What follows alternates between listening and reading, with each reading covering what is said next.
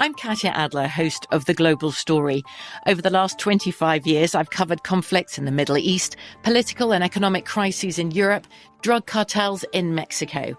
Now I'm covering the stories behind the news all over the world in conversation with those who break it. Join me Monday to Friday to find out what's happening, why, and what it all means. Follow The Global Story from the BBC wherever you listen to podcasts. The Kakadu plum is an Australian native superfood containing 100 times more vitamin C than oranges. So why have you never heard of it? PR. No one's drinking a Kakadu smoothie?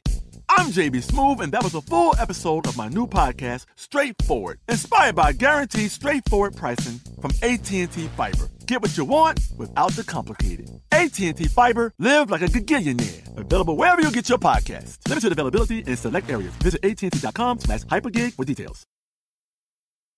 I'm so excited to tell you JCPenney and country music singer-songwriter Walker Hayes are partnering together on a new limited-time men's collection for the everyday guy. What I love about Walker Hayes is his laid-back nature. He's a family man, and being a country megastar while also having 7 kids, you know he likes to keep his style cool and casual. This new collection is perfect for the guy living the t-shirt life or someone wanting some fresh options that feel just as good. It's easy to wear, affordable styles that celebrate the ultimate family man, along with the quality, durability, and sensibility dads appreciate. Available online Saturday, May 4th at jcp.com and in-store Thursday, May 16th. Just in time for Father's Day. Limited time only. JCPenney, make it count. The 2024 presidential campaign features 2 candidates who are very well known to Americans. And yet, there's complexity at every turn. Criminal trials for one of those candidates. Young voters who are angry.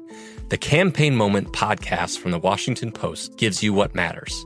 I'm Aaron Blake, and I'm covering my 10th election cycle. My colleagues and I have insights that you won't find anywhere else. So follow The Campaign Moment right now, wherever you're listening.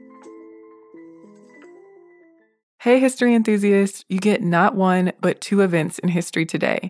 Heads up that you also might hear 2 different hosts, me and Tracy V. Wilson. With that said, on with the show. Welcome to This Day in History class from HowStuffWorks.com and from the desk of Stuff You Missed in History class. It's the show where we explore the past one day at a time with a quick look at what happened today in history.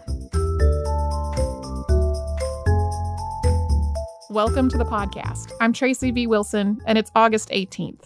The 19th Amendment to the U.S. Constitution was ratified on this day in 1920. On paper, the 19th Amendment was the one that gave women in the United States the right to vote at the national level. By this point, a number of states and municipalities already did. For example, women in Wyoming Territory had the right to vote in 1869, and when Wyoming became a state in 1890, it included women's suffrage in its constitution. This made it the first state to give women the right to vote. And the 19th Amendment was first introduced in Congress before Wyoming's statehood, all the way back in 1878. It took 41 years for it to pass.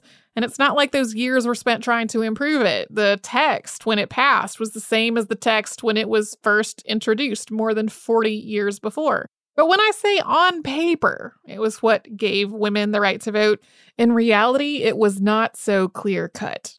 As the post-Civil War Reconstruction ended, a lot of states passed discriminatory voting laws to prevent Black people from voting. These were things like poll taxes, literacy tests, things like that. And then also the 15th Amendment, which had given Black citizens the right to vote, excluded, quote, Indians not taxed. So while the 19th Amendment spells it out this way, quote, the right of citizens of the United States to vote shall not be denied or abridged by the United States or by any state on account of sex.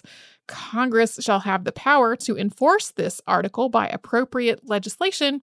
In the real world, there were a lot of barriers to voting for a lot of people, especially the ones who were not white. Native American women were granted the right to vote after being granted U.S. citizenship under the Snyder Act of 1924. And then the 24th Amendment outlawed poll taxes in federal elections. That was ratified in 1964. And then the Voting Rights Act of 1965 helped protect the right to vote that Black women and other minorities had already been granted under the 19th Amendment, but didn't have equal access to. Even today, voting is not equally accessible to everyone. But even with all of those caveats, it was still a really long road to the 19th Amendment, one that was worth celebrating at the end. It had come up for a vote over and over and failed every time, and it only passed after the 1918 election cycle, in which the National American Women's Suffrage Association, the National Women's Party, and a lot of other organizations had all heavily campaigned for candidates who would pass the 19th Amendment. It was only after that election and literally decades of work and protests and demonstrations and arrests and force feedings and a terrifying night of abuse inflicted on arrested suffragists in 1917 that the Senate finally passed the amendment in May of 1919, and then the House followed in June. That was not the end of the road, though. It still needed to be ratified by 36 of the then 48 states, and that required another round of ongoing advocacy, working with all the states to get them to ratify this amendment. It finally got enough support when Tennessee ratified it on August 18th of 1920, and then Secretary of State Bainbridge Colby declared it to be in effect on the 26th. You can learn more about the 19th Amendment in several episodes of Stuff You Missed in History Class, including Night of Terror at the Occoquan Workhouse on November 8th of 2017. Thanks to Tari Harrison for her audio skills on all of these episodes, and you can subscribe to This Day in History Class on Apple Podcasts, Google Podcasts, and wherever else you get your podcasts. Tomorrow we will have an underdog story about a prolific inventor.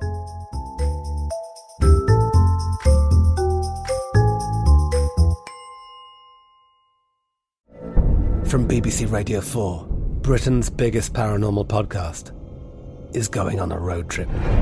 I thought in that moment, oh my God, we've summoned something from this board. This is Uncanny USA. He says, somebody's in the house, and I screamed. Listen to Uncanny USA wherever you get your BBC podcasts, if you dare.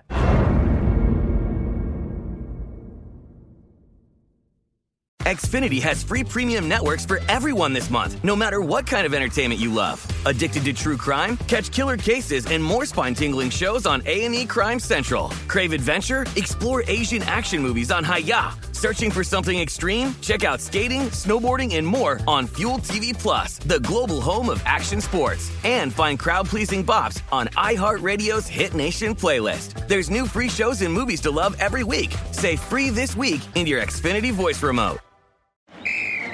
Let's hit it. Give me a vacation. Give me a wave. Surfing. Give me a city tour. The trolley. Give me animals. The zoo. Give me some sea life. Give me museums. Balboa Park. Give me a woo. Roller coaster.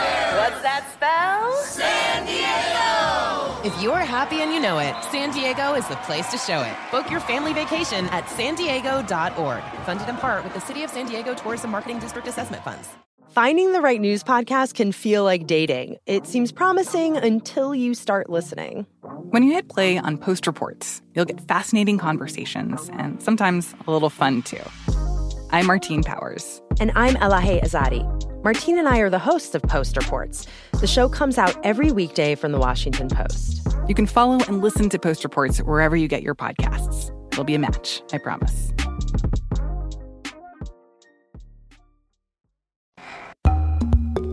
Hi, I'm Eves, and welcome to This Day in History Class, a show that uncovers history one day at a time.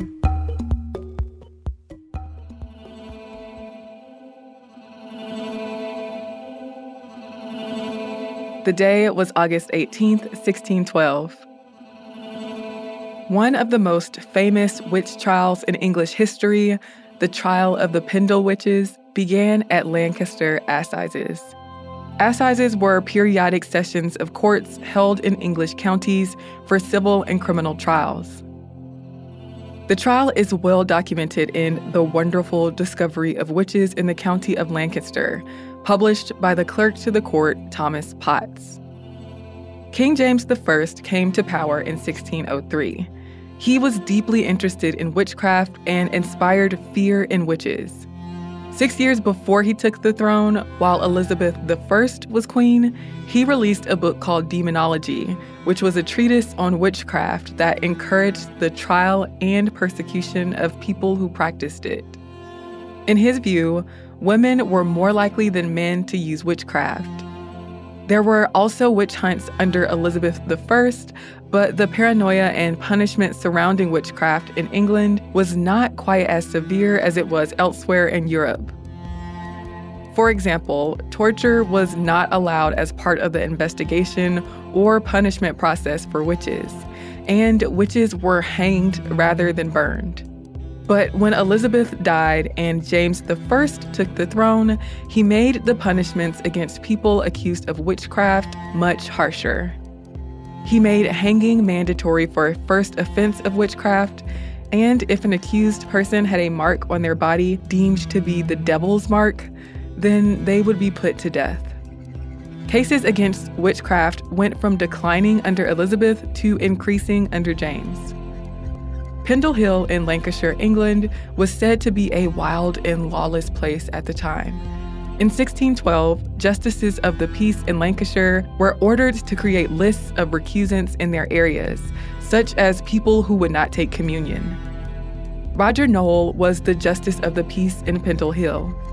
Brought to Nowell's attention was an incident between a Halifax peddler named John Law and Alison Device of Pendle. Law accused Device of cursing him after he refused to give her pins that she had asked for. He blamed a stroke he had not long after the exchange on her. Device confessed to Nowell that she had called on the devil to curse John Law. When she was questioned, she accused her grandmother of witchcraft, as well as members of the rival Chattox family. More people confessed to selling their souls, and Nowell made more arrests of accused witches who lived in the area around Pendle Hill. 12 Pendle witches were accused of witchcraft, one of whom died while in prison. 6 of them were from the Demdike and Chattox families. John and Jane Woolcock were tried for causing madness and for being at a witch's Sabbath. Alice Nutter and Catherine Hewitt were accused of killing people. And Margaret Pearson was charged with bewitching one of her neighbor's horses to death. The Salisbury witches were also tried at the same assizes and before the same judge as the Pendle witches. Under King James I, normal due process was not necessary in the prosecution of witches. The accused weren't allowed defense counsel or to call witnesses, and children, women, and liars could be called as witnesses in cases of high treason against God. Out of the 11 Pendle witches who went to trial, 1 was tried at York Assizes and found guilty, 9 were tried at Lancaster and found guilty, and the last was found not guilty at Lancaster. A notable part of the trial was the testimony of Janet Device, the 9-year-old daughter of the accused Elizabeth Device. She spoke of witches on flying ponies, clay images made to cause death, and of a Sabbath held on Good Friday. Some of the accused confessed their guilt, while others maintained their innocence and worked to clear their names. Even though the prosecution's evidence was based on gossip and false confessions, Janet's testimony helped convince the jury of the guilt of the accused. On August 20th, 10 people were hanged at Lancaster for having bewitched people to death by devilish practices and hellish means. Margaret Pearson was sentenced to be pilloried and serve a year in prison. The Salisbury witches were acquitted. As claiming healing, magical, or witchcraft powers made people money at the time, the rival families involved in the Pendle trial could have been competing to maintain their reputations and livelihoods. I'm Eve Jeffcoat, and hopefully you know a little more about history today than you did yesterday.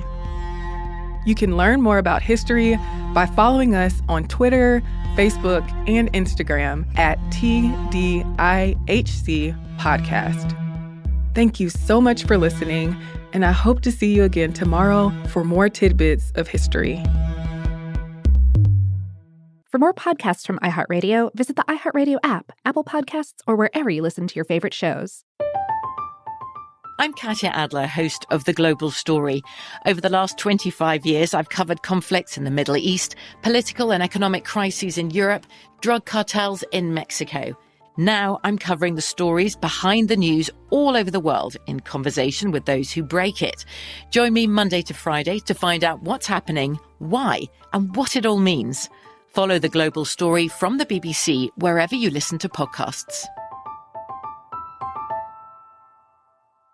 Xfinity has free premium networks for everyone this month, no matter what kind of entertainment you love. Addicted to true crime? Catch killer cases and more spine-tingling shows on A&E Crime Central. Crave adventure? Explore Asian action movies on Hi-YAH. Searching for something extreme? Check out skating, snowboarding, and more on Fuel TV Plus, the global home of action sports. And find crowd-pleasing bops on iHeartRadio's Hit Nation playlist. There's new free shows and movies to love every week. Say free this week in your Xfinity voice remote.